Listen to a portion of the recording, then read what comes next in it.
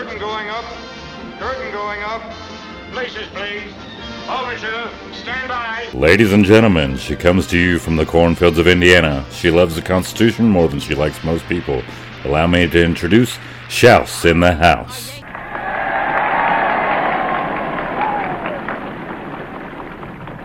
Good morning, everybody. Well, I say good morning. I don't know what time you're listening to this episode, but I have on with me today my friend, Dr. Ben, as everyone knows him on the internet. It's Ben Franklin. So I wanted to have him on today. There's a lot going on in the medical world, and I think it's always nice to have some long-form perspective from a physician. We have to be careful. Obviously, this gets pushed out to YouTube, and there's censorship issues. So I want to make sure that I'm mindful of that. So if you guys hear us say the word jab, I'm sure that you know what we're referencing. But Ben, tell me a little bit. So let's talk about your move first. So you just recently moved to Tennessee, and talk to me a little bit about your decision to do that. Like, what made you decide to go from where you were to where you are now? And are you happy with that decision? Like, are you liking Tennessee, or talk to me a little bit about that first? You know, that was a long time coming type deal. I grew up in the greater New York City area, and New York City is my blood. New York City is I'm a third generation New Yorker, and anything and everything I have now was provided by the city of New York in the form of my father, my grandfather, and many, many, many other family members, uncles, godfathers, aunts, cousins, etc., being members of the New York City Police Department. So, essentially, my family I was on the third generation of, in my own way, in my own form, serving the city of New York as somebody who served and helped the public, and it was kind of a calling for that many generations. And it was probably in my teens, and I spent a lot of time in my childhood and teens and 20s, months at a time, in upstate New York, deep in the backwoods too. So I was exposed to both forms of living: the real deep, on your own, dark territory backwoods, no phone, no cell service, no internet, and then the city. And I spent some time also living in the Caribbean, in what's considered a third world country. I spent 2 years living there, and I spent a couple of months living in Texas and 4 years living in Jersey City. So I'd seen all the different sides of the spectrum, and I'd also been shooting since I was 9. And, my family was a very, very strong libertarian lean before that was even kind of known as a thing. My father was a very, very, very intelligent guy. Since I was young, let's say, don't trust the government. Are we brother and sister? That was just his thing. Is like, we've worked for the government for a long time. We know what the government does. Don't trust the government. Right, sure. And as things kind of progressed over the years, New York City got nicer and cleaner and safer. There was a really good outlook for it, but at the same time, we all noticed the number of freedoms, the ability to do certain things was getting restricted more and more and more. And the diversity of ideas was disappearing. Used to be that there was a very strong conservative Republican element in any borough you went, even in Manhattan. In Manhattan, it was always small, it was always a minority, but it was still strong enough that its presence was felt and known, and it was felt in public policy. You could never go too far, because there were a certain number of people who would stop that, would say no. And we have enough money and enough power within the community to say we don't want this. And so there was a check and balance, and it was working, and there was a good ecosystem in that sense. And that evaporated over the past, let's say, decade. And as we watched that, I kept saying, at some point I'm going to get out of here. At some point I'm going to make the move. I'm going to go somewhere else. Texas was always high on the list, and Tennessee hadn't really made it on the list until probably the last 2 years. And before there was a huge rush here, I had checked out Tennessee and the Nashville area. I was really impressed, and also Kentucky, and I stayed a little bit in Kentucky for a bit too. And so, dang it! No, I'm just kidding. You would have interviewed with me and Javi. I know. So originally there was an idea for me to try to find a job in Kentucky because my fiance's sister is active military and was stationed at Fort Knox. And so we were kind of like, if we can get around there, that'd be great. We could visit, we could be family, it'd be good. Sure. The jobs that came up though were not great. And the one in Tennessee just happened to be really well suited. So when I saw it come up, and I was just like, I have to get an interview. So I applied to this one. I applied to 2 in Texas. I applied to one in Florida, one in Arizona. And this one won hands down, and they really wanted me. So I said, this is the time. If I wait any longer, I'm not going to be able to do it. If I start to establish my life and my career in the Northeast, it's really hard to leave once you've kind of started establishing your connection somewhere. Well, especially in your career field, like once you start building, which I mean, I guess for your specific part of your career, not necessarily, but I don't know. I agree with you. It's hard I think it's hard in any industry, really. Like once you start establishing yourself, because I want to move, right? Even though I do live in a good state, there are better states, right? Like there are other better opportunities in different places. And so, but my kid is in school now. She does competitive gymnastics. Like she has her coaches, she has her gym. So the idea of picking up and moving is not very feasible anymore for us. So and our family's here and stuff like that. So I can completely empathize with not wanting to establish yourself before you go ahead and move.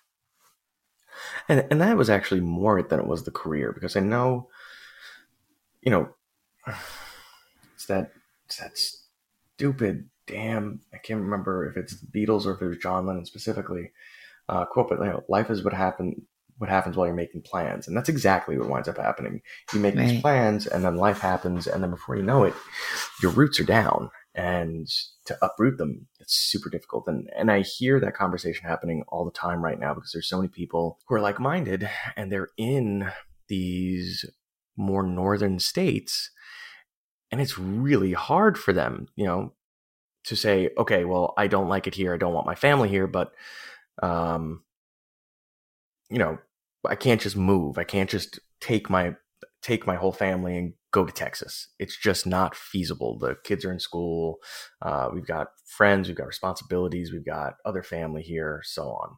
And this was timed very perfectly. Right after the pandemic. Admittedly,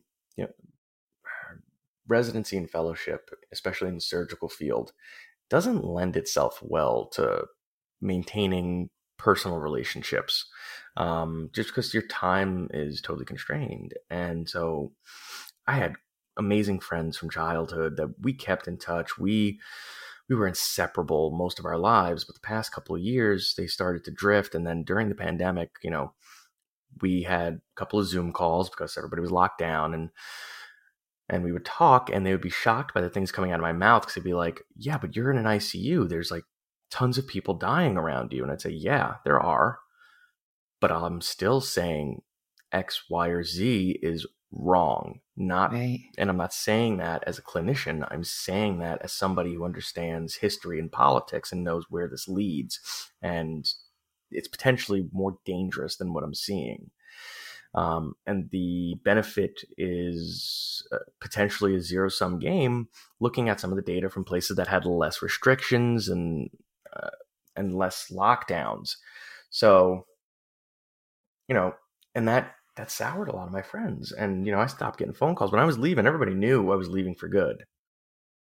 I didn't get one phone call, say goodbye, go get a beer, nothing. So at that point, like, a lot of my old roots were gone.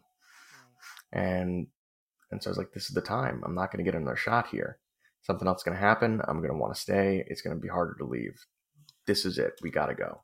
And so we did. And I have no regrets so far. I love it here. It's the cost of living's better. Taxes are better. I get to keep more of my money. The people are amazingly nice, even from a patient population perspective. Like, in New York City, you help a patient, you save their life, or you treat their ailment, you take away their pain, they're more likely to spit on you or punch you, especially, very specifically in my field, than shake your hand. And here, they're just so thankful that there's somebody here to help them.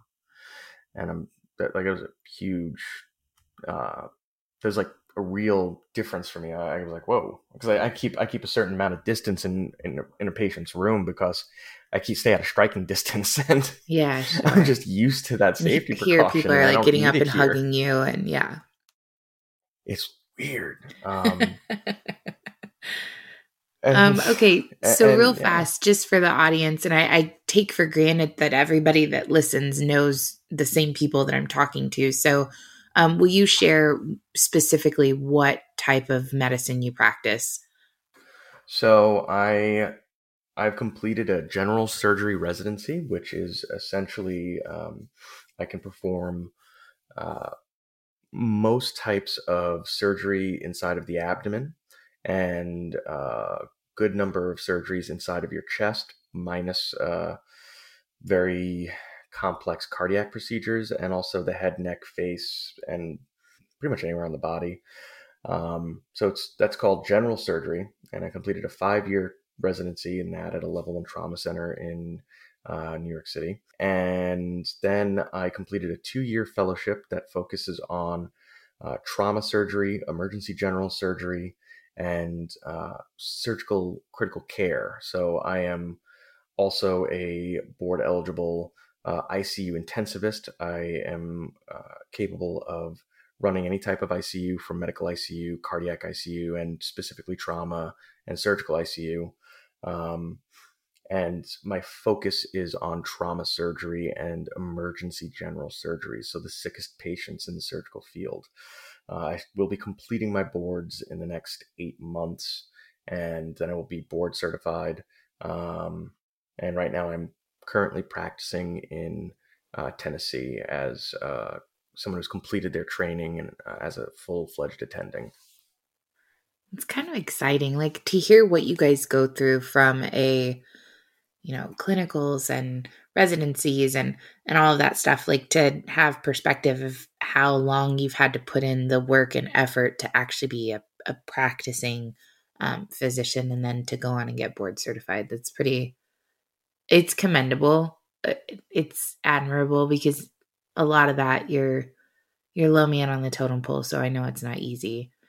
Talk to me a little bit really fast before we get into like all the heavy stuff, like the stuff. Talk to me a little bit about your 2 years outside of the country. What specifically were you doing out there? Or was that just for fun, or did you do that for medicine? So I did that for medicine. So when I was an undergrad, I had gotten a full academic scholarship to undergrad, but that didn't cover room and board. So for rent and to make ends meet, I was working full time while in undergrad. And then on top of it, at the same time, I was remotely from afar still running a house, because my dad worked 8 days a week, 26 hours a day. And my mother, when I was much younger, had contracted MS. And although she had been doing better in those years and today she's actually almost completely normal. So there were some real advances in the medicine for that. From the age of like 15, I was running the household. I was paying the bills. I was balancing the checkbook. I was making sure my sister was getting to school. There was food in the house, so on. And I still had a little sister who was living at home. So I was working full time. I was running a house from another state, and I was going to school. So that made it extremely difficult to study for the medical school entrance exam, the MCATs, which are very arbitrary. They're necessary. I don't think they should be abolished or anything like that, but it's very, very difficult. And I was 1 point below where I needed to be to make it into an American allopathic medical school or even a DO school, because I didn't end up, the other thing being I didn't have a lot of research papers published. I had written 2 papers. Only one of them got published. One of them had been held back. But I got an offer to go to St. George's Medical School in Grenada. Now, when you talk about offshore medical schools and Caribbean medical schools, that one is the best one out of all of them. And people would be shocked how many doctors in the United States are graduates of Caribbean medical schools simply because, there's so many of them. You'd be so surprised. But they were like, hey, you can wait a year and retake it. And I was thinking about, since I graduated school, I could spend the year just working full time. And then I would have all that time that I was spending in class to study for the MCAT and just knock it out. They were like, you could do that, or you come here in 6 months. We have a class in January and we're accepting. And they accepted me based on all of the stuff that I had. And so I was impatient and I didn't want to wait. Shocker. Right. All that I know about you, I can't imagine that. Yeah, it's just, that's mind blowing. But like, I thought about it and I was like, yeah, that's fine. And so I worked for 6 months. I had a couple different jobs, including a little bit of consulting, and then and I went and I spent 2 years there. And career-wise, I don't know if I would have been in any different of a spot than I am. Training-wise, it was, it was more brutal. Their tactics are unpleasant. You are not comfortable. American medical school, 99% of people who get in will graduate. They hold your hand all the way through. In Caribbean medical school, it's about 60%, 70% that are accepted will graduate, and that's conservative number. So it's a what funnel makes them so, I guess maybe, can you explain a little bit, just to elaborate on that? What do you mean by, like, why would they be more strict, or what are some things that they do a little bit differently that American schools don't? So they don't hold your hand. If you're not doing well, tough shit. I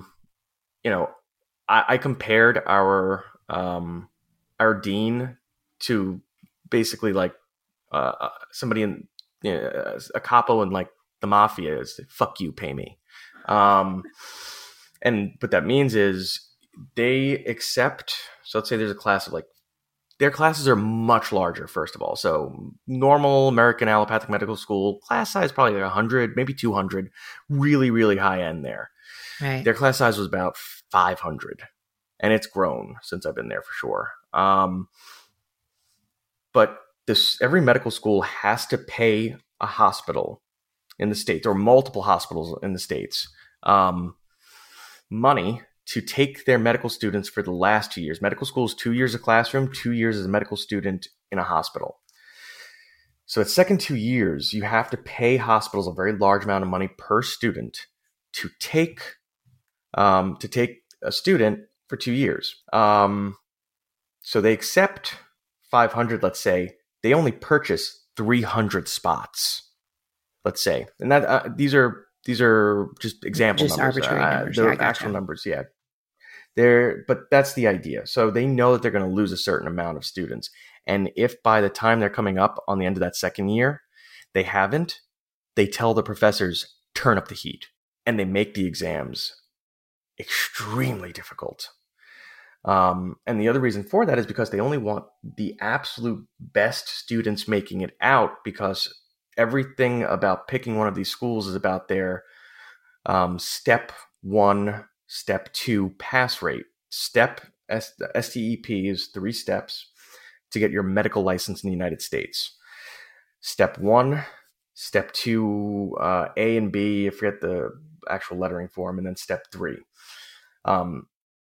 So when you get out, they want their step 1 pass rate, and now I think it's step 2 because they just made step 1 pass fail, but it didn't used to be. Step 1 was the test that residencies looked at to say how smart you were and if they were going to accept you.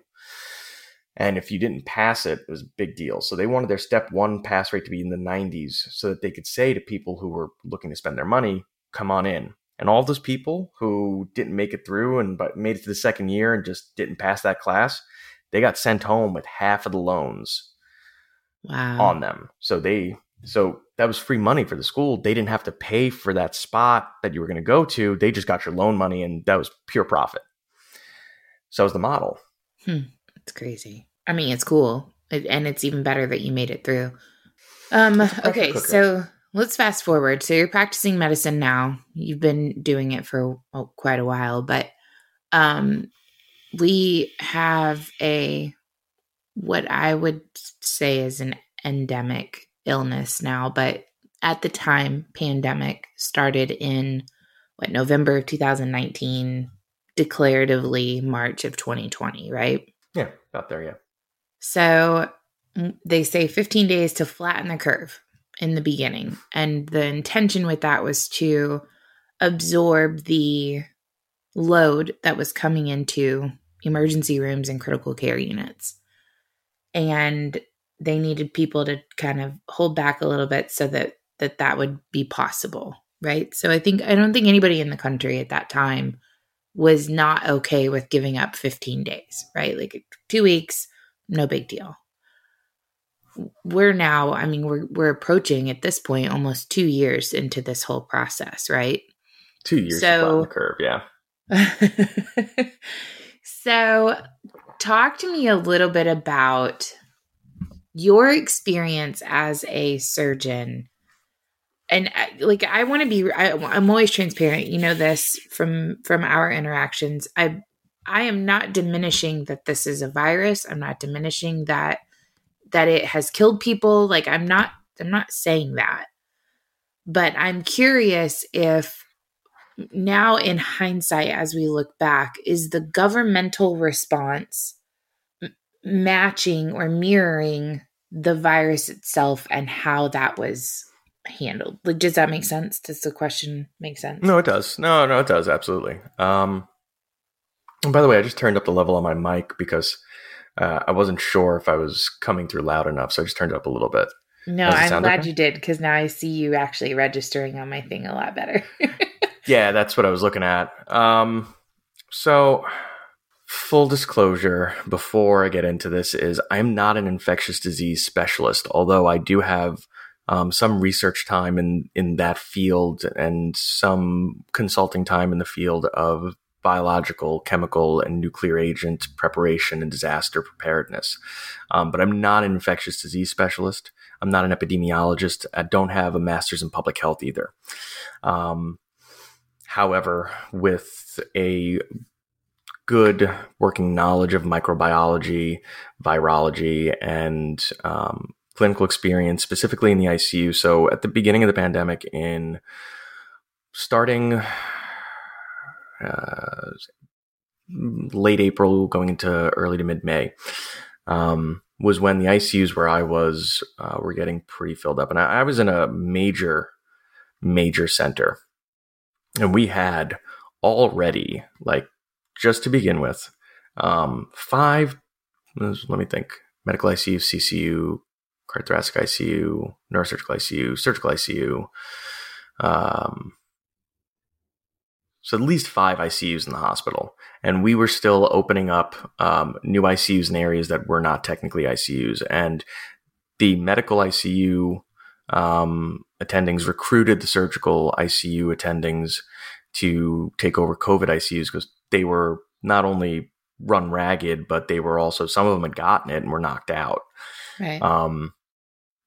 So, and I was at the end of my first year of fellowship. So the first year of fellowship is all ICU. So I had pretty much finished my ICU training and was working as an ICU attending at that point as a fellow. So I would bill as an attending. I was left independently to run the surgical ICU.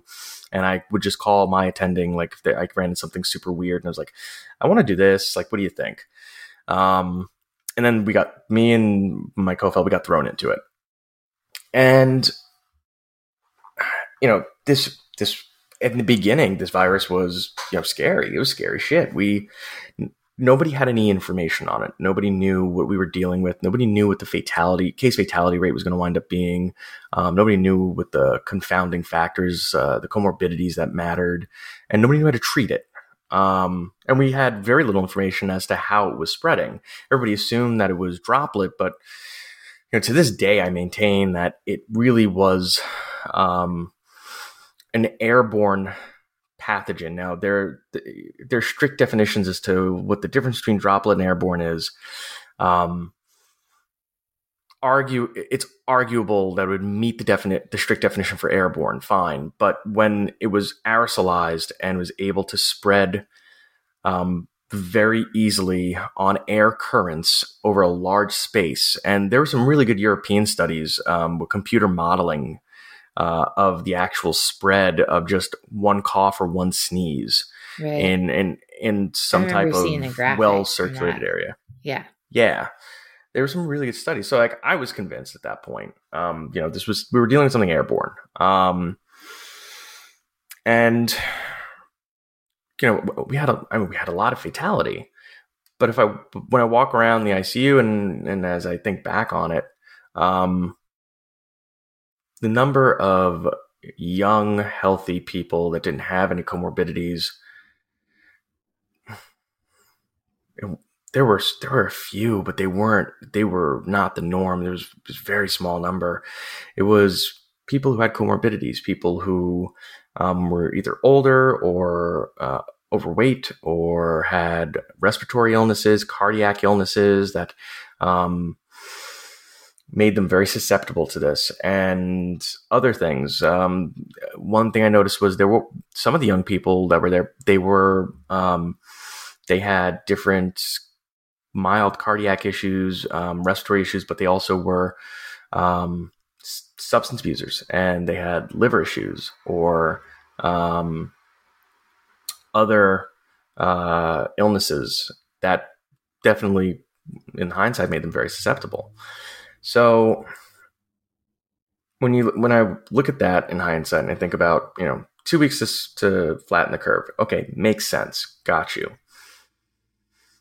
Curve's not flattening. Everything is at a standstill and it's still not flattening. Keep going. Keep going. Keep going. Keep going. Keep going.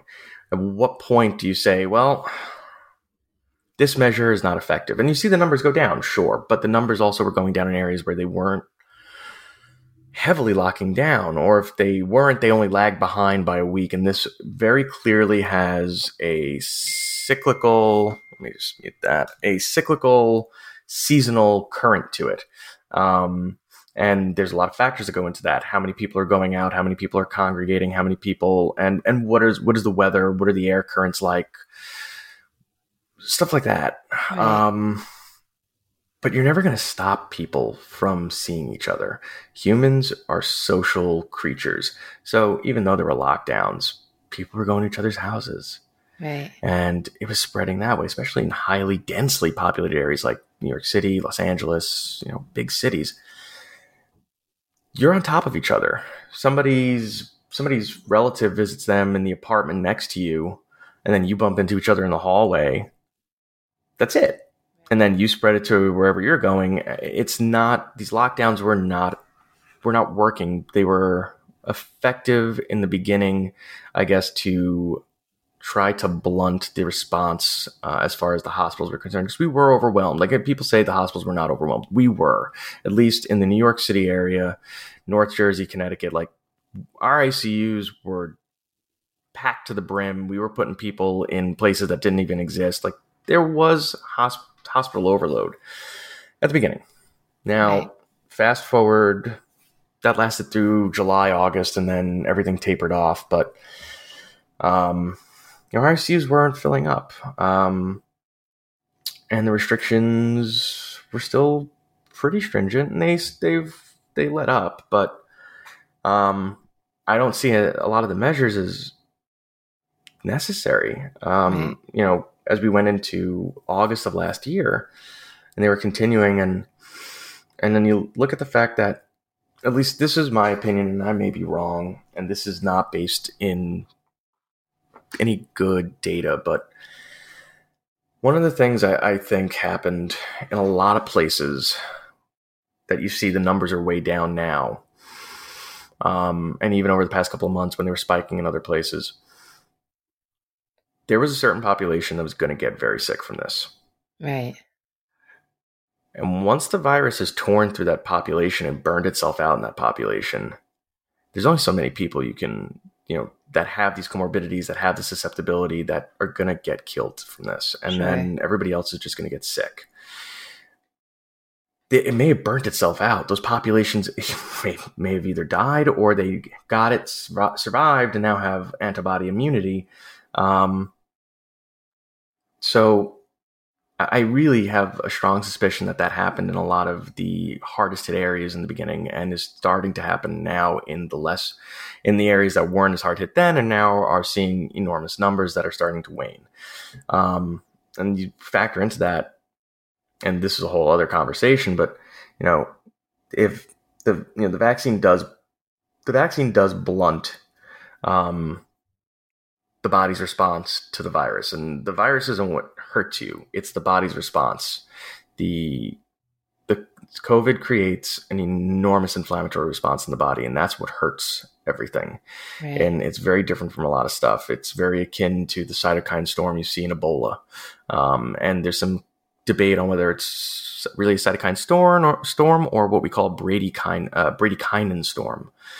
And there's some debate in the medical community on which one is really the worst one, and it is. But in any event, the idea being, it blunts that response because your body's already got some inflammatory response and kind of already knows what it is and doesn't go overboard for very, very layman's terms.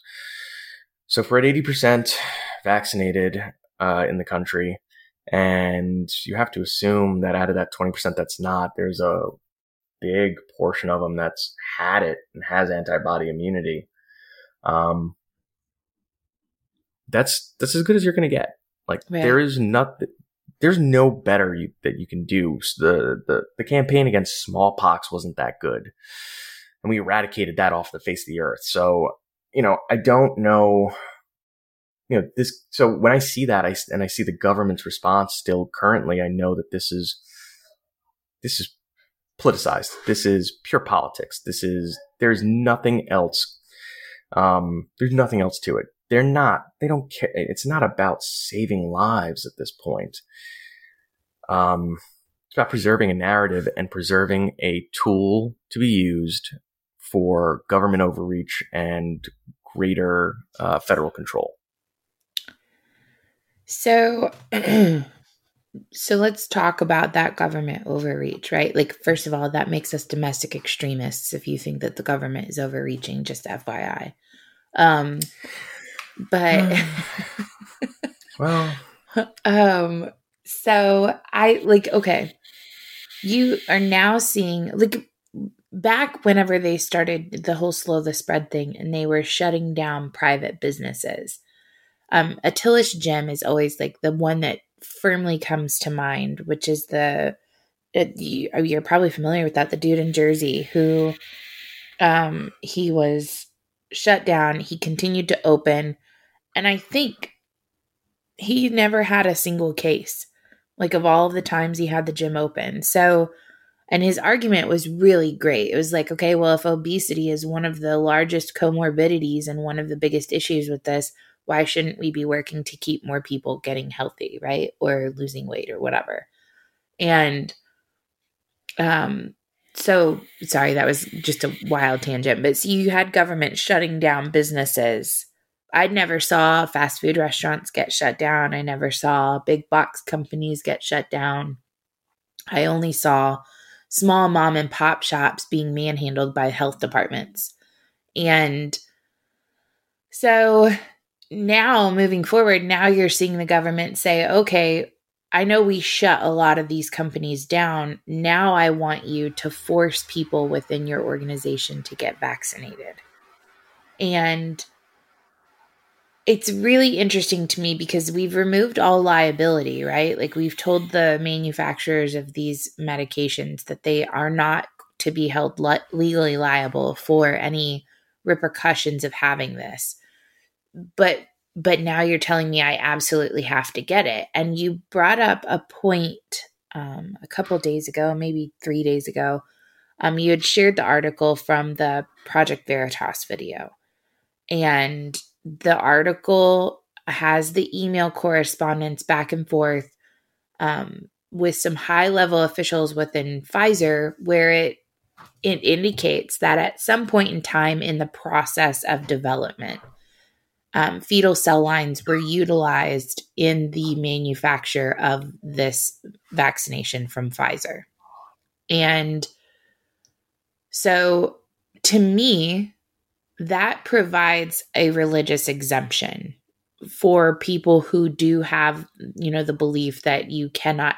I mean, last night we had a Jehovah's Witness that was talking about blood and the fact that, they sign DNRs and you can't do blood transfusions for them because once the blood, all that stuff, you're a doctor, so you're aware of that kind of stuff. But,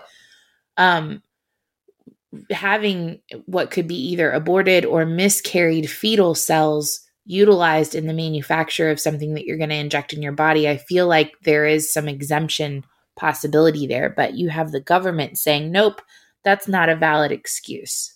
Nope, we don't want to talk about the fact that we used that in the process of making this. We want you to hush up about that. So talk to me a little bit about being a physician and the relationship between you and I, right? If you're going to advise me, you're going to give me the ability to have informed consent, right? Like I am educated about this and I am deciding that between you and I, this is the best course of action for me. That conversation is being removed and the government is interjecting themselves in between you and I now. And the government is saying, nope, you no longer get to do your job as her doctor. And I am saying she must do this not of her own free will, but because I'm telling her she has to. Like, where do you stand on that and how do you feel about that? So for a long time in medicine, there was, up until I would say maybe the past 2 or 3 decades, and we started moving away from it, this concept of paternalism. Paternalism, do as I say, not as I do. And so you went to your doctor and you trusted your doctor implicitly. And you had a good relationship with your doctor and you knew that your doctor went to school, learned things that you didn't, and has a complex understanding of stuff that you don't. And when they tell you, hey, you need this surgery, you need to be taking this medication, you need to stop eating this, you need to get your ass on a treadmill.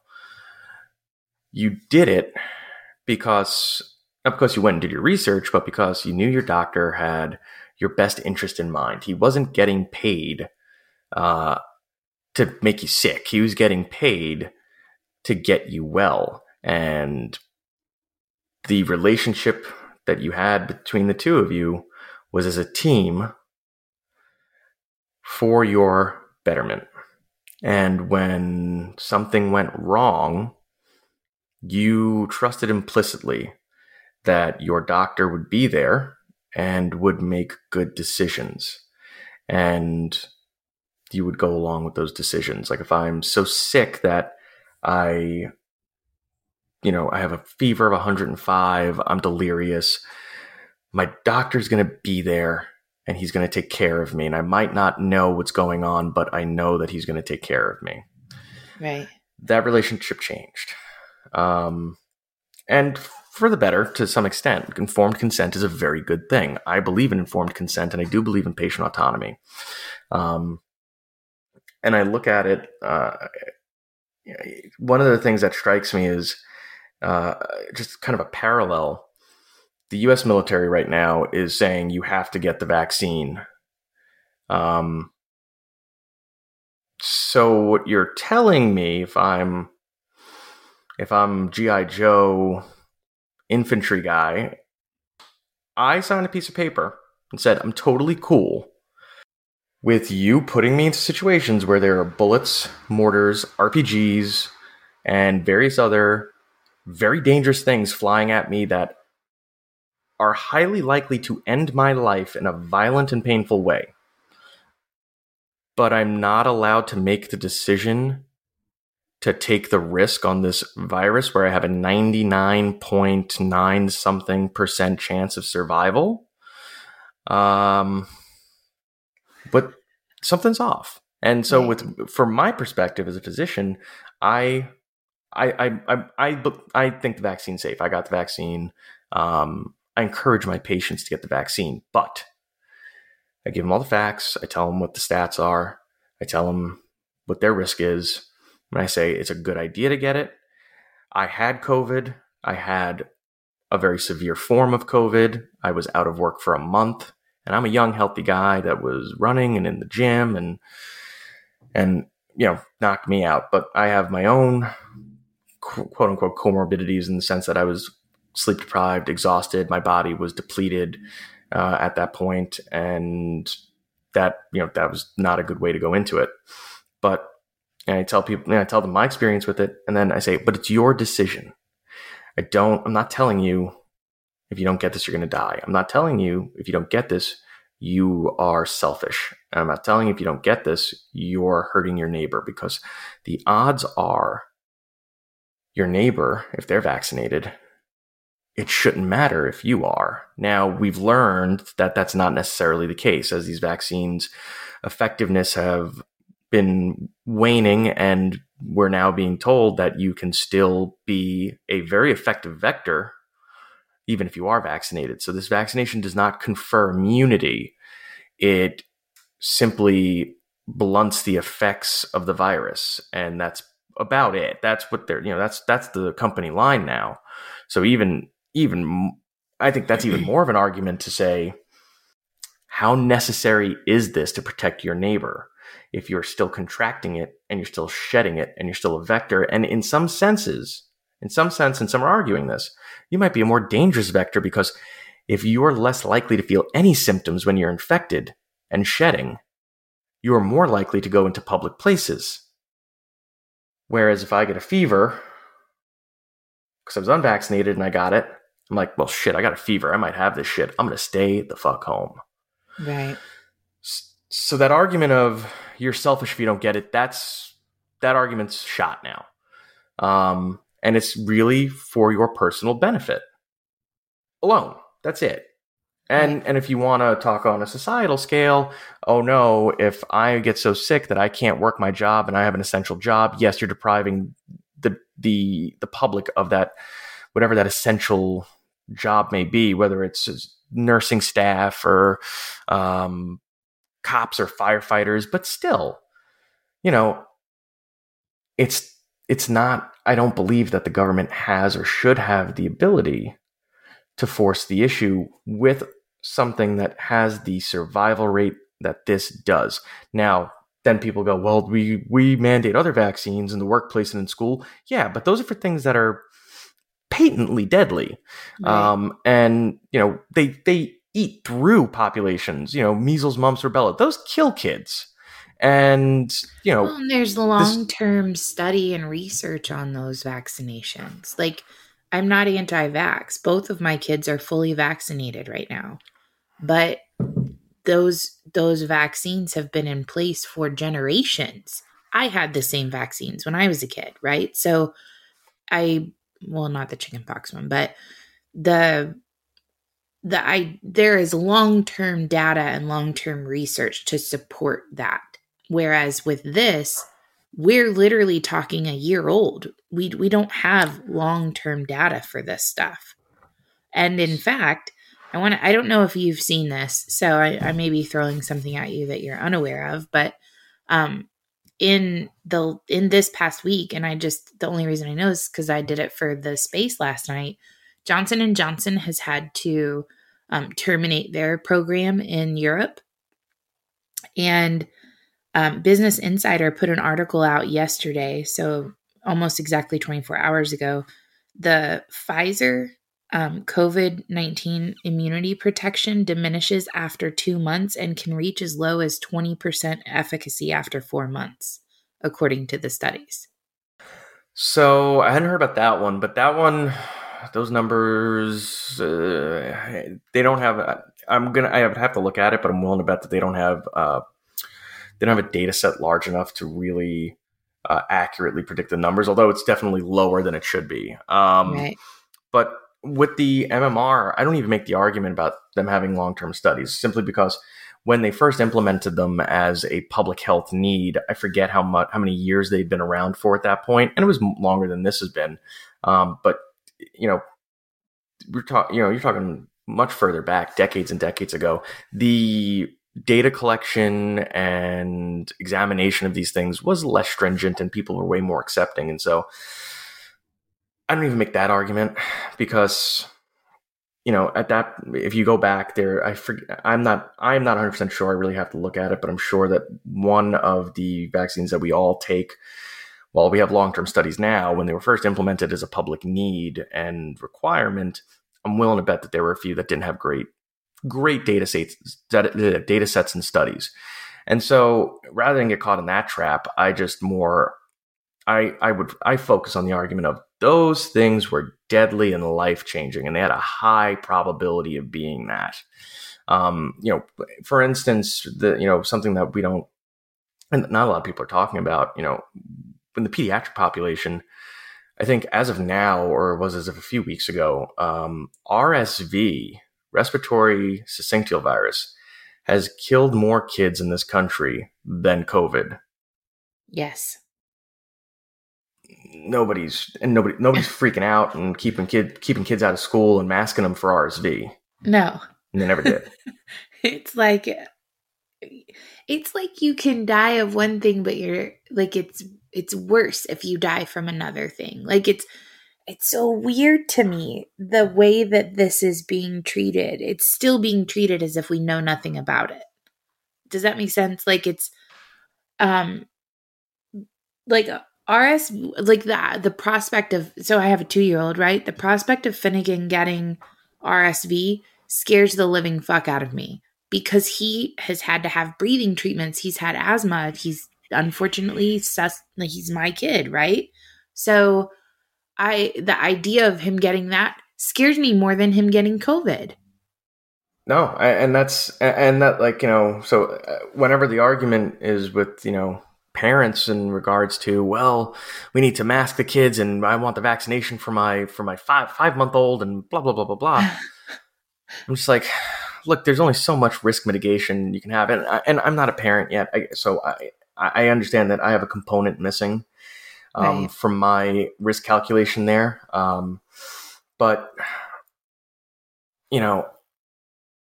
my larger concern is, and I honestly don't think the long-term studies are going to wind up showing an enormous danger from these vaccines. I personally don't, and I could be wrong. But thinking about it, if I had a kid, how many things am I willing to roll the dice on?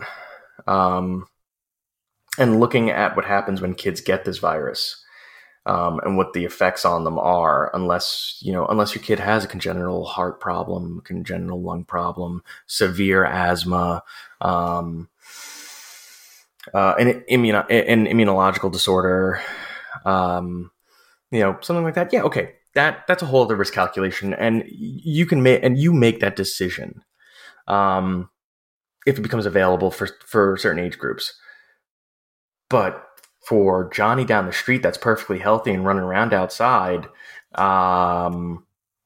should that parent be forced now to roll the dice? I don't think so. Yeah. And the harm reduction, and when you want to talk about harm reduction, the effects that lockdowns and masking and the fear that has been created by this and the destruction of childhood socialization, we are going to be seeing long lasting effects, and they're going to be severe. and we're going to, I think, and I'm not a pediatrician, there is a certain Twitter pediatrician in the conservative Twitter sphere who may have a better perspective on this than I. Yeah, we're friends. I'll have to reach out to him too. But I think there's a strong possibility that we may find later on in long-term studies that the number of children's lives saved or kept from severe disease with long-lasting effect versus the number of kids who wind up having severe psychological and socialization issues, plus factoring in the number of pediatric and teenage suicides that we had that were a well increased number during the lockdowns and even currently up to now. I think that the effects of all of that may wind up being worse when all of the math is done. Yeah, I think, so my son is 2. I just shared that with you, but during the pandemic, it has been a really difficult thing for him. And I didn't even think about it until I started noticing, but his ability to understand and trigger social cues with facial expressions, he can with me and my daughter and my husband.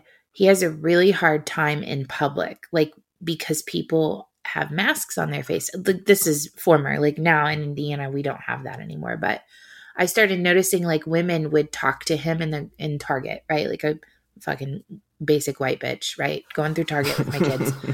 And I'm going down the aisle and women would be like, "Oh, look how cute you are." And like the language would be there, but because he couldn't see their face, he would just stare at them. Like there would be he wouldn't understand that the words coming out of their mouth is supposed to elicit a response, a smile, or some sort of engagement from him. And because that's how his daycare was too. Like I started noticing his inability to pick up on social cues. And it has created delays for him. Like whenever he gets in trouble, he doesn't understand, like, and maybe it's because he's a boy too, but he doesn't understand, like, this face doesn't mean something good. It means that you're doing something bad. And so that's one element. And then the second thing is my daughter is probably going to have another eye surgery because she has gotten in the habit when she wears her mask, and we have tried putting like the little bubble thing in there to keep it pushed away from her face. We've tried everything. And because she's gotten so used to when she has that mask on, her glasses fog up. So she pushes her glasses up on top of her head. Because her eye issue has nothing to do with her ability to see. She can see fine. Her issue is that her muscle strength, the glasses help pull her eye in so that she can create the muscle strength necessary to be able to keep her eyes focused in the right direction. And I think she's going to have surgery again because she's gone almost a year now constantly putting her glasses on top of her head and creating issues with her eye muscles. So, is me having to put her through that surgery again, which was fucking brutal the first time we did it, worth her having to wear masks when she's not sick? Like she's worn a mask for over a year now, being treated as if she's a sick individual, but there's nothing wrong with her. And man, it's really fucking hard as a parent. I'm not going to lie. Like, I know you're a physician and you have to look at it from that perspective, but we're conditioning children to act and think that they're sick when they are not. But even as a physician, that calculus comes into account for me. And I think about it a lot. The adult population is one thing. When it comes to the pediatric population, how much harm reduction are we truly accomplishing here versus how much harm we're doing? And that's, what you're saying is one great example of, these things that nobody thinks about. And actually, before I go on, have you tried the masks that have a special foam layer on top called Fog Shield? No, I haven't even heard of this. So in the operating room, that is a very common problem. Because we all wear eye protection, and some of the masks have a plastic eye protection attached to it that's disposable, and it constantly fogs up. But so they made masks that have this special soft foam on the inside of the top line of it, so it absorbs the moisture before Shield. It comes out. Mm-hmm. And That's so it awesome. stops all of our stuff from fogging up. If you haven't, when we're done, I'll bring up a site and look for them, and I'll send you the links. But that's what we use in the operating room to keep our glasses from fogging, because you either got that, or sometimes I have to wear loupes, which are glasses that have little magnifiers sticking out of the bottom. And like, if you don't have that thing, or you don't use sometimes I use silk tape, or this very, very soft foam tape that I just tape over, like, right under the eyes. If I don't do that, they fog up immediately, and I'm like, shit, screw this. Take this off. I can't see.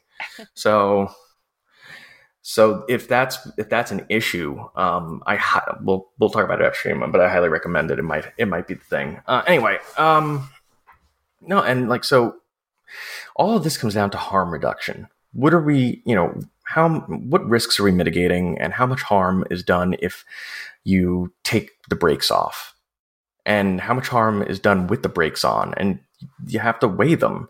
It's a scale. It's not, and this isn't a black and white, like, linear conversation. There's a lot of nuance here. But the media and the government has created this picture of all or nothing. There's no nuance. I don't give a shit what your problems are. This is for the overall public. And nobody's really looking at what are the costs to us of some of these extreme measures. Like you were mentioning, the gym that was closed. And by the way, every time I think of that guy, I just think of that one scene from The Wolf of Wall Street where he's got the microphone and he starts screaming, I ain't leaving. Like, I just think of this big jacked dude in the middle of his gym just screaming that at the top of his lungs. Right. But anyway, so, and he made a good point, although there is a lot to be discussed about, how much higher risk are you of spreading it at the gym and blah, blah, blah. Right, but right. No, I got aside from that argument, you're also at high risk of spreading it at Walmart. Yeah. And what was the difference between Walmart and the Corner Bodega? Right. In some places, the Corner Bodega had to close. What? How does that make sense? Hold on. Just Sure. pump those brakes for a second. I need hard scientific data points. Prove to me that guy's store and Walmart are not the same risk. Correct. Show it to me. You didn't care. And we made exceptions also, and you had to make this exception, and I totally understand it. However, we made exceptions for liquor stores. Now, why did we do that? Because a lot of people bring that up. The last thing you wanted in the middle of a pandemic. And if you had them detoxing, it would have been terrible. Oh, no. You would have had a whole emergency room situation filled with tons of people going through DTs. Yeah, no. So you didn't want that. But at the same time, you're mitigating that risk, but you weighed that. You weighed the risk, one versus the other, and you said, keep it open. Right. That had to be done with a lot of other stuff, and it wasn't. So, taking this back to the 10,000 foot view, I firmly believe that this is all about power and a power grab, and a huge shift in our in our society and in the way our government affects economics. It was the largest transfer of wealth in history. A lot of people have been saying that over and over again for over a year now. It was the largest transfer of wealth in history from the lower and middle class to the upper class. Nobody has profited like this ever in the history of the United States than people like Amazon and Google and Walmart, like the politicians. So, what I don't understand is how people on the opposite side of this don't look at that and at the very least scratch their head and go, huh, that's interesting. Well, because they see it as an opportunity for them to grab power as well. It's really interesting, and we could get into a huge tangent on this, but, and maybe I will at some point, maybe write about this. I'm not sure, but people always talk about the pendulum swinging, right? Like it goes and it's going to swing harder in the other direction. And right now you have people who are identifying with the power, right? Like you have people that, and I would have never thought that the Democratic Party would become the party of loving the government, and not only loving them, but essentially begging them to assert their authority over others. And it's almost like, the concept of like the Karen, right? Like it's like this entire half of the world at this point, but the country has become one big Karen that wants to see your manager. And I mean, go ahead. Yeah. Well, no, I mean, I totally saw this, that behavior coming from the Democrats, only because, you go back 10 years ago, 15 years ago even, and the Democrats in power were the limousine liberals.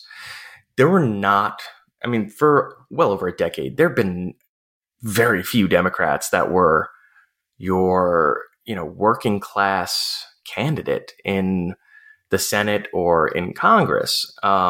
They were limousine liberals. And also, the Democrats, in Hollywood and everything else, they were all super, they were the party of the super wealthy starting, I may be wrong about this, but, at least in the early 2000s on, they were becoming quickly, and they became the party of the super wealthy.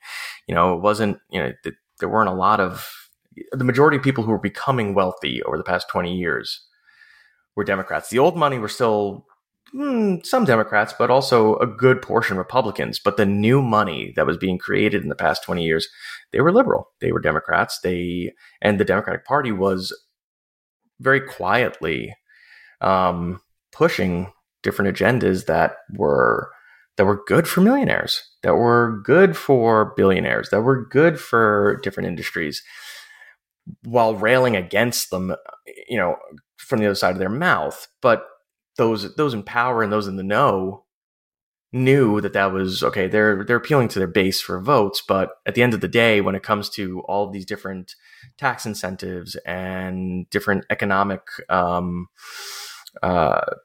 machinery that they're going to pull through legislation that the general public wasn't looking at, or even if they read it, they had no friggin' clue what it did or what the effect was. And they were just like, oh, well, yeah, they voted on that. And so right. That didn't surprise me. Now, so yeah, I always looked at the Democrats, as I entered adulthood like that, because that was it was very clearly what they were becoming. And everybody's like, oh, who would have seen the Republicans as the working man's party? That's been a slow shift that's been happening. It may be more grossly apparent now, but that had been going on. That had been happening because, people really don't want to talk about it, but your lower middle class working man in the flyover states, they are Christian. They are, or whatever religion you want to be. They are relatively conservative in their values, and they weren't, that shift happened, as the Democrats became more radical with their social policy. And even the working man unionized Democrats in the flyover states started looking at that going, okay, that's the issue that they're frothing at the mouth about, but what do I give a shit about that? That's not the issue I care about. I care about my paycheck. Right. I care about the power of the union and stuff like that. And they kind of left them behind. That became a very, very secondary thing. And it only became a thing to them in the lens of what is called intersectional politics. It's the unions because of the poor person of color being the majority in that union, or this or that. And again, the flyover state guys were just like, that's not what it is. What about me? They left them behind. Right. That's how they lost them. You're right. So where do you see this moving forward? So we're moving into, it's interesting because here locally, and I'm just talking in my county, over the course of the last 2 or 3 months is really when, I guess the Delta variant or another version of COVID or whatever has really picked up here locally. And we're now on the backside of that. So it almost feels as if, because if you look, we're in year 2 now. If you look over the course of the last 2 years, the same exact thing happened last year at the same exact time. So it almost feels like we have a summer flu now. And I'm cautious to say that. I'm not trying to compare and say that COVID and the flu are the exact same thing. That's not what I'm saying. But I don't want people to fucking freak out on me. But that's what it feels like, that it has become endemic, because that's what viruses do, right? They don't want to die. They don't want their host to die. They want to continue to replicate and survive, right? They want to infect as many people as possible. So,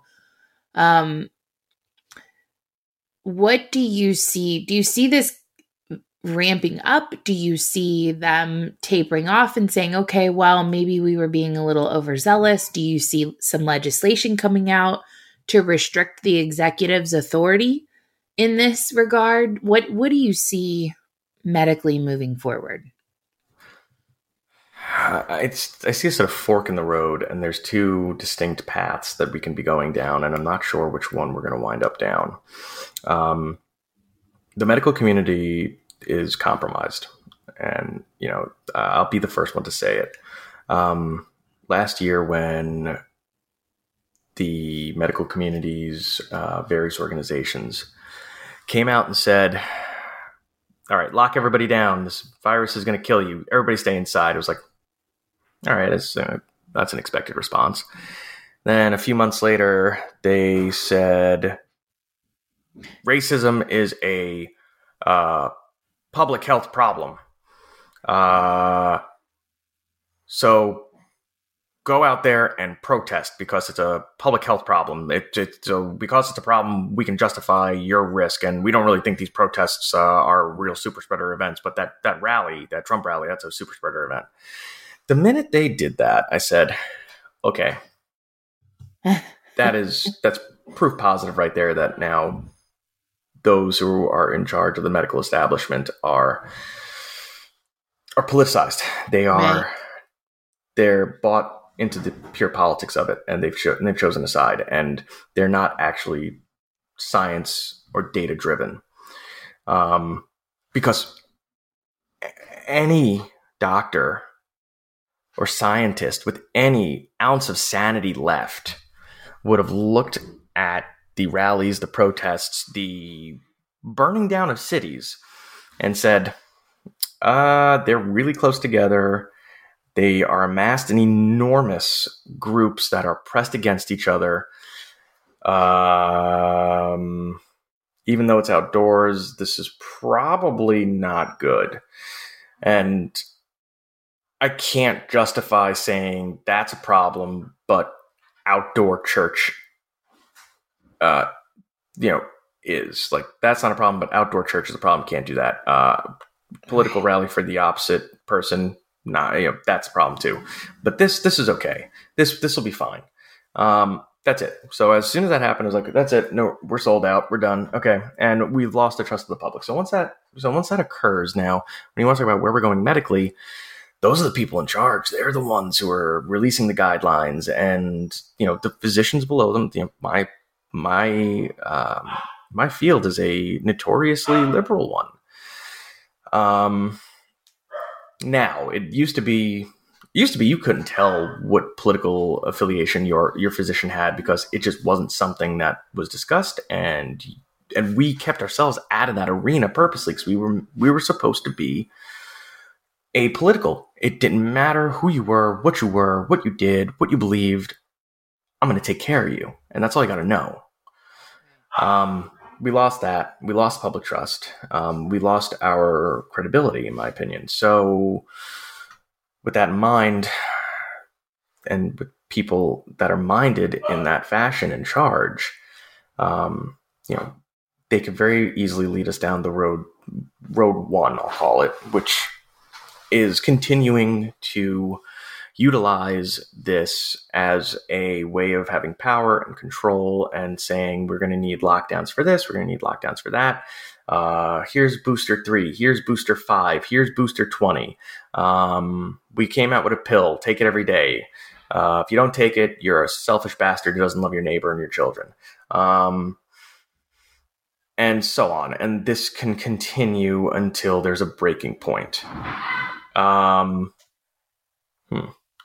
breaking point within the physician community or a breaking point within society? I'm curious as to what your thought process is there, because for me, I would love to start seeing more physicians stand up and be like, look, I've advised this client based off, or patient, I should say, not client, but I've advised this patient based off of his medical history not to get this. And I'm okay with that. He's okay with it. And fuck the government. But you have the government threatening medical licenses for prescribing certain medications.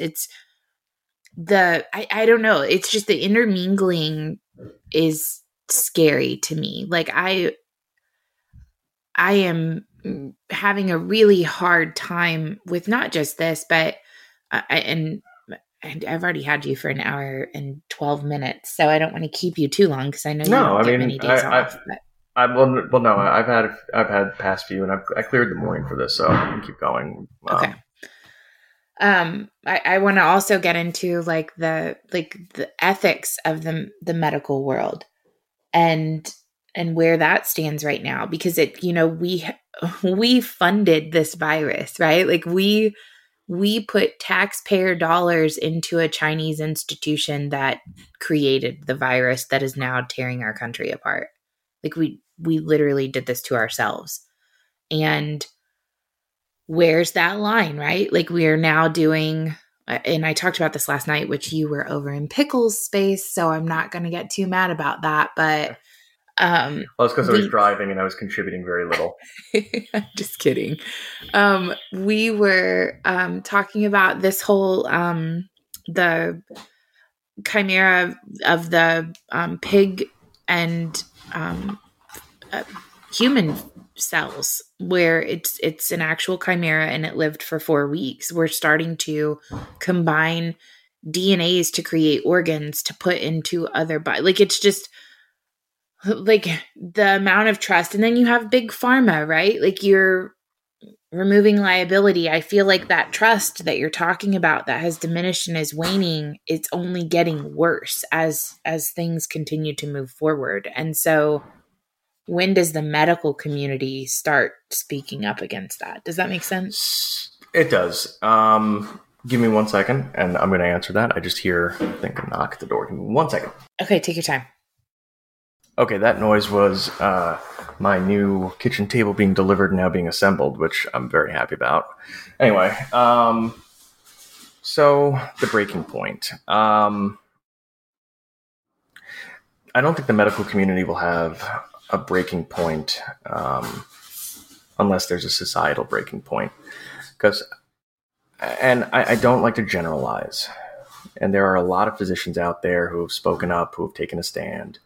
Some more so than me, way more than me. I'm an idiot who just who likes to spout profanity anonymously on Twitter. And right.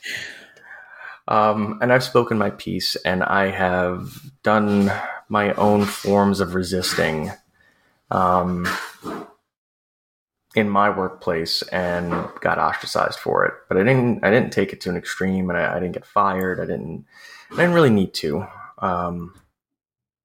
But there are those who have.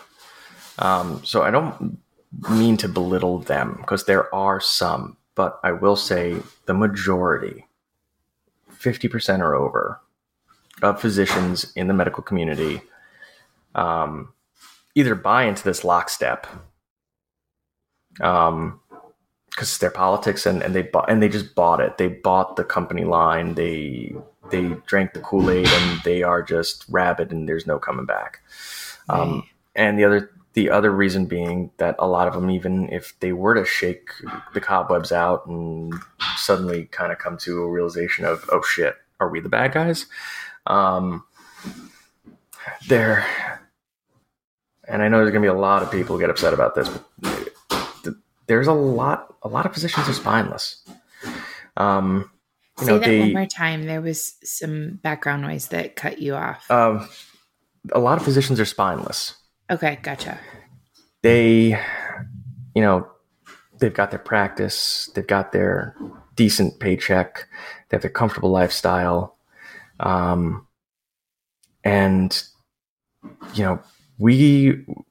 a lot of doctors, again, not all, but there's a lot of them out there who, they went to college, went straight to medical school, they didn't have to work, they came from well-off families.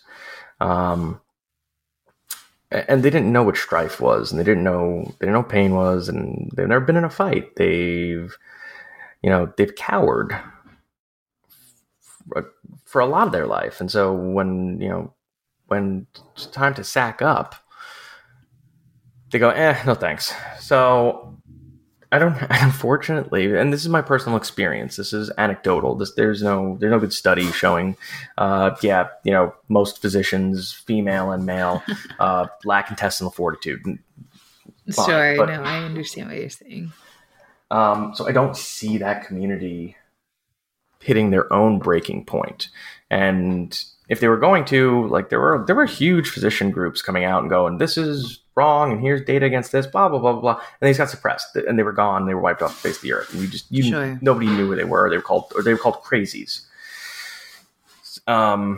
It's a societal breaking point when that occurs. And I think that, if you start going down path one, you will reach a breaking point for society. There's only so much there's only so much economic loss.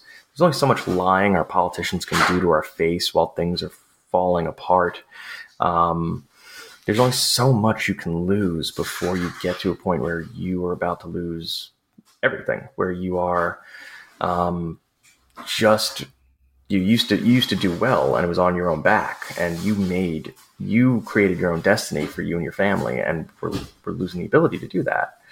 And when that's completely robbed from you in mass, at some point there comes a breaking point where people go, nope, that's it. Yeah. You know what?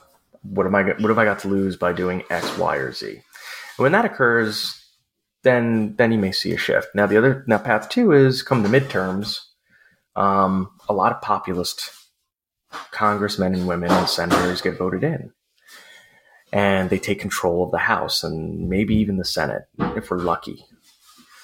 Now, do I trust Republicans? Do I like Republicans? Not especially. However, they've woken up and they've smelled the coffee, and they realize what their voter base is and what they want. And populism has taken a strong hold, and if they get elected, they want to get reelected.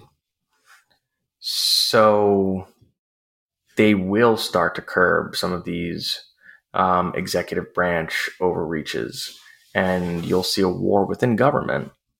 And Biden will lose if Congress, and even if it's just the Congress can lock everything up. But if it's Congress and the Senate, that's it. That is game over. This becomes not just a lame duck administration, but then we start legislating our way out of this. And then, the long-term economic ramifications, that'll be we'll see what happens. But I unfortunately foresee some very difficult economic times based on the policies that are being enacted currently, and that may be enacted depending on what they do with this reconciliation bill and the Build Back Better plan and so on. Because we're just money machine go brr, like. Right. Hold up, guys. Just time out. That's not exactly how it works. Shut up. No, it does. Brrr. Whoa. Oh, God. What have you done? Right. And the supply chain and everything else. And there's, and our energy independence, which needs to be reestablished. So if we can win the midterms and we go down path 2 and things get better and then things get better and people go, whoa, things got better when we asked the people who were supposedly Satan to take over those offices, you know what? Maybe we should reelect somebody who is not that guy who I think maybe may have full-on dementia at this point. Yeah, we may have to do that. I mean, the independents, like largely in the polls right now, the independents are completely done with this president. They're disgusted with the whole administration. There's like, what? The independents are like, what have we done? And that's the vote you're worried about. Sure. So I want to go back and touch on something that you had mentioned. You said something about the supply chain, and I want to specifically tie that to medicine. So there was a thing that I saw the other day, and hang on, I'm pulling it up while I talk to you. The amount of our medicine that is manufactured in China is mind-boggling. Right. It's massive. And yep. I'm curious if you think that there is an opportunity. Like, why? Why did we put ourselves in a position where our health is dependent on another country? And we saw them utilize that against us in this pandemic, right? We didn't see China economically hurt because that's where we got our masks, our prophylactics, our, and that's, like you sit here and you look at it and you really don't want to put like fucking aluminum foil on your head. But that's what you start feeling like when you're like, was this all orchestrated? Was this all done intentionally? Did you create this virus in a lab, release it intentionally to shut down small businesses and do the transfer of wealth that you wanted to so that this Build Back Better globalist agenda could actually occur? Like, was this all done intentionally? So, I just kind of ranted there for a second, but going back to the supply chain, is there a way that you see for us to bring that manufacturing back to the United States? Is there a way, or not just the U.S., but I mean, we have a USCMA, like the Mexican and American and Canadian trade agreement. Like, we could probably manufacture medication fairly inexpensively in Mexico. And then we're cutting China out of that. Like, what do you see there? Like, do you see that as an opportunity for us? So before we continue, I'm just going to let you know it was happening a few times, very briefly before, but for that entire chain of what you said, you had the, I can understand most of it, but you had the robot voice. So I don't know if there's something you want to, change. Weird. And maybe it's just on my side. Maybe I'll go. I mean, if it's shitty, I'll just go and edit it out. But did you understand what I was asking? I could tell, and it's happening a little bit again right now, but I could tell what you were asking. And I tell people a lot that doctors are really smart when it comes to medicine, but not many doctors are smart when it comes to economics and finances, or a lot of other things, because we just hyper focus. That being said, though, from a more very 10,000 foot view perspective, do I think this was released purposely? No. But do I think China took advantage of the situation? Absolutely, they did. And as we get closer to a showdown over Taiwan with them, and if any type of change in our stance with them occurs for the negative, they can cripple this country's medical infrastructure easily. And why do we let ourselves get into this position? Money. So it always comes down to money. China can produce things cheaply because they just utilize slave labor. I mean, just that's what communism is great for. And even now, recently they just said that I read an article where they were talking about they were obliterating a lot of their quasi-capitalist policies and going back to hardline communism, politically and economically. And it's just kind of occurred over the past few months. So they can produce all of that super cheaply. Now, can you bring that back and produce it in Mexico, produce it here? You can. Now, the drug industry and the insurance industry is one of the most convoluted and complex. I put it up there with the tax code. Like you need like a 8-year set of degrees just to be able to figure it out from start to finish, and every facet and variable that goes into it. At least from my perspective, it's a really difficult thing. Could we do that and keep our prices down? That's the variable that I don't know.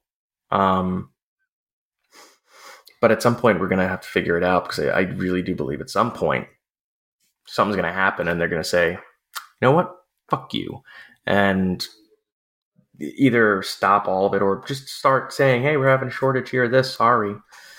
Right. On certain critical things, So, and then, this is the way the federal government and all these industries work. They only try to figure out a solution when there's a crisis. They don't try to figure it out when they can see the crisis coming around the corner, but it's going to cost them money to avert it. Right. And so it will be a problem at some point. And only then will we figure out our way through it. Until then, I firmly expect we'll continue getting medical supplies, medications, etc., that are wholesale produced there and bought for cheap on the bulk. It's just not an issue that enough people are pushing. It's not an issue that enough people are screaming at the top of their lungs about for anybody in power with the ability to control or change that to give a shit about. Well, I mean, at this point, I don't know that regardless of how loud you screamed that anybody would listen to you. Probably not. But at least the point being, even if you have that, you have some kind of push for it. Right. And then the danger of later having to say, well, they told us so. We don't even have that now to at least push somebody to make even small changes that could incrementally build up. It's just nobody cares. Everybody's head is in the sand and bigger fish to fry. So it's just. I had this conversation on another episode a couple nights ago. Comfort, right? Everybody's incredibly comfortable right now.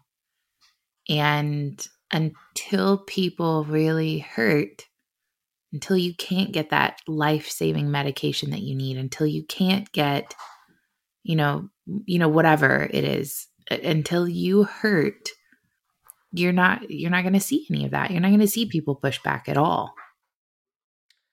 Well, I mean, that was part of the point I made that one night, and then I had to duck out, where it's, is it when it comes to not the politicians, but the everyday people who are on the other side, who are rabid, and the ones you see in the stores with the screaming about the masks and blah, blah, blah, which one is the stronger lure to them? And is it the desire for safety and comfort, or is it the enjoyment of having power and being an authoritarian?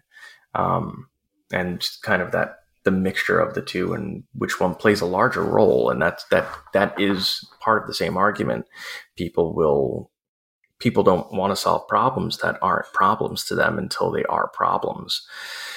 Nobody has foresight anymore. Nobody looks 20 miles down the road and see the tree that's, down 'cause somebody told them in town, hey, there's a tree down the road. And rather than doing the smart thing and looking for a different road, they just keep going down and going, maybe it got cleared. And then they get there and they go, well, shit, what do I do now? And it, when you put it in those terms, people go, wow, that's really stupid. But that's exactly what we do. Right. You see the check engine light on, nobody goes to the mechanic. They wait until the engine's smoking. Shh, I feel seen. But it's still running. So Right. whatever. I don't want to spend $200 now, but you're going to have to spend $2,000 later. Yeah. And that's what this is. That's so true. God, that's a great analogy. Okay. Now you're roboting hard. Okay. Well, you sound fine to me on my end, so I guess we'll go ahead and tell everybody where they can follow you. So my Twitter handle is @BenFranklinMD1. You can follow me there on Twitter. I have hot takes. I post memes and stupid shit. Semi-lucid political opinions. Looks like she's back. Can you hear me? Okay. It's probably registering on my end, just not yours. If you're talking, I don't hear you at all. Yeah, I'm totally talking, and I don't know why it's not picking up. So I will go ahead and end it here. I'm going to have to edit the shit out of the end of this, but I love you, Ben, for coming on. Thank you so much. You take care. See the lines on her, on her equalizer. I hate the internet. It sucks so bad. Anyway, okay, everybody, I love you. You guys take care. Ben, thank you for coming on. Take care and have a good day. This was great, and we can I would love to do it again, and we can get into other things. Thank you so much for taking the time to listen. I hope you enjoyed this episode. If you'd like to be notified whenever we have another episode come up, please subscribe. We are available on Spotify, iTunes, iHeartRadio, Google Podcasts, wherever you listen. Please make it a great day in America. This is the country where few people leave, too many people want to enter, and dead people still vote. Take care. Praise the Lord, and pass the ammunition, and we'll all stay free. I know not what course others may take, but as for me, give me liberty or give me death!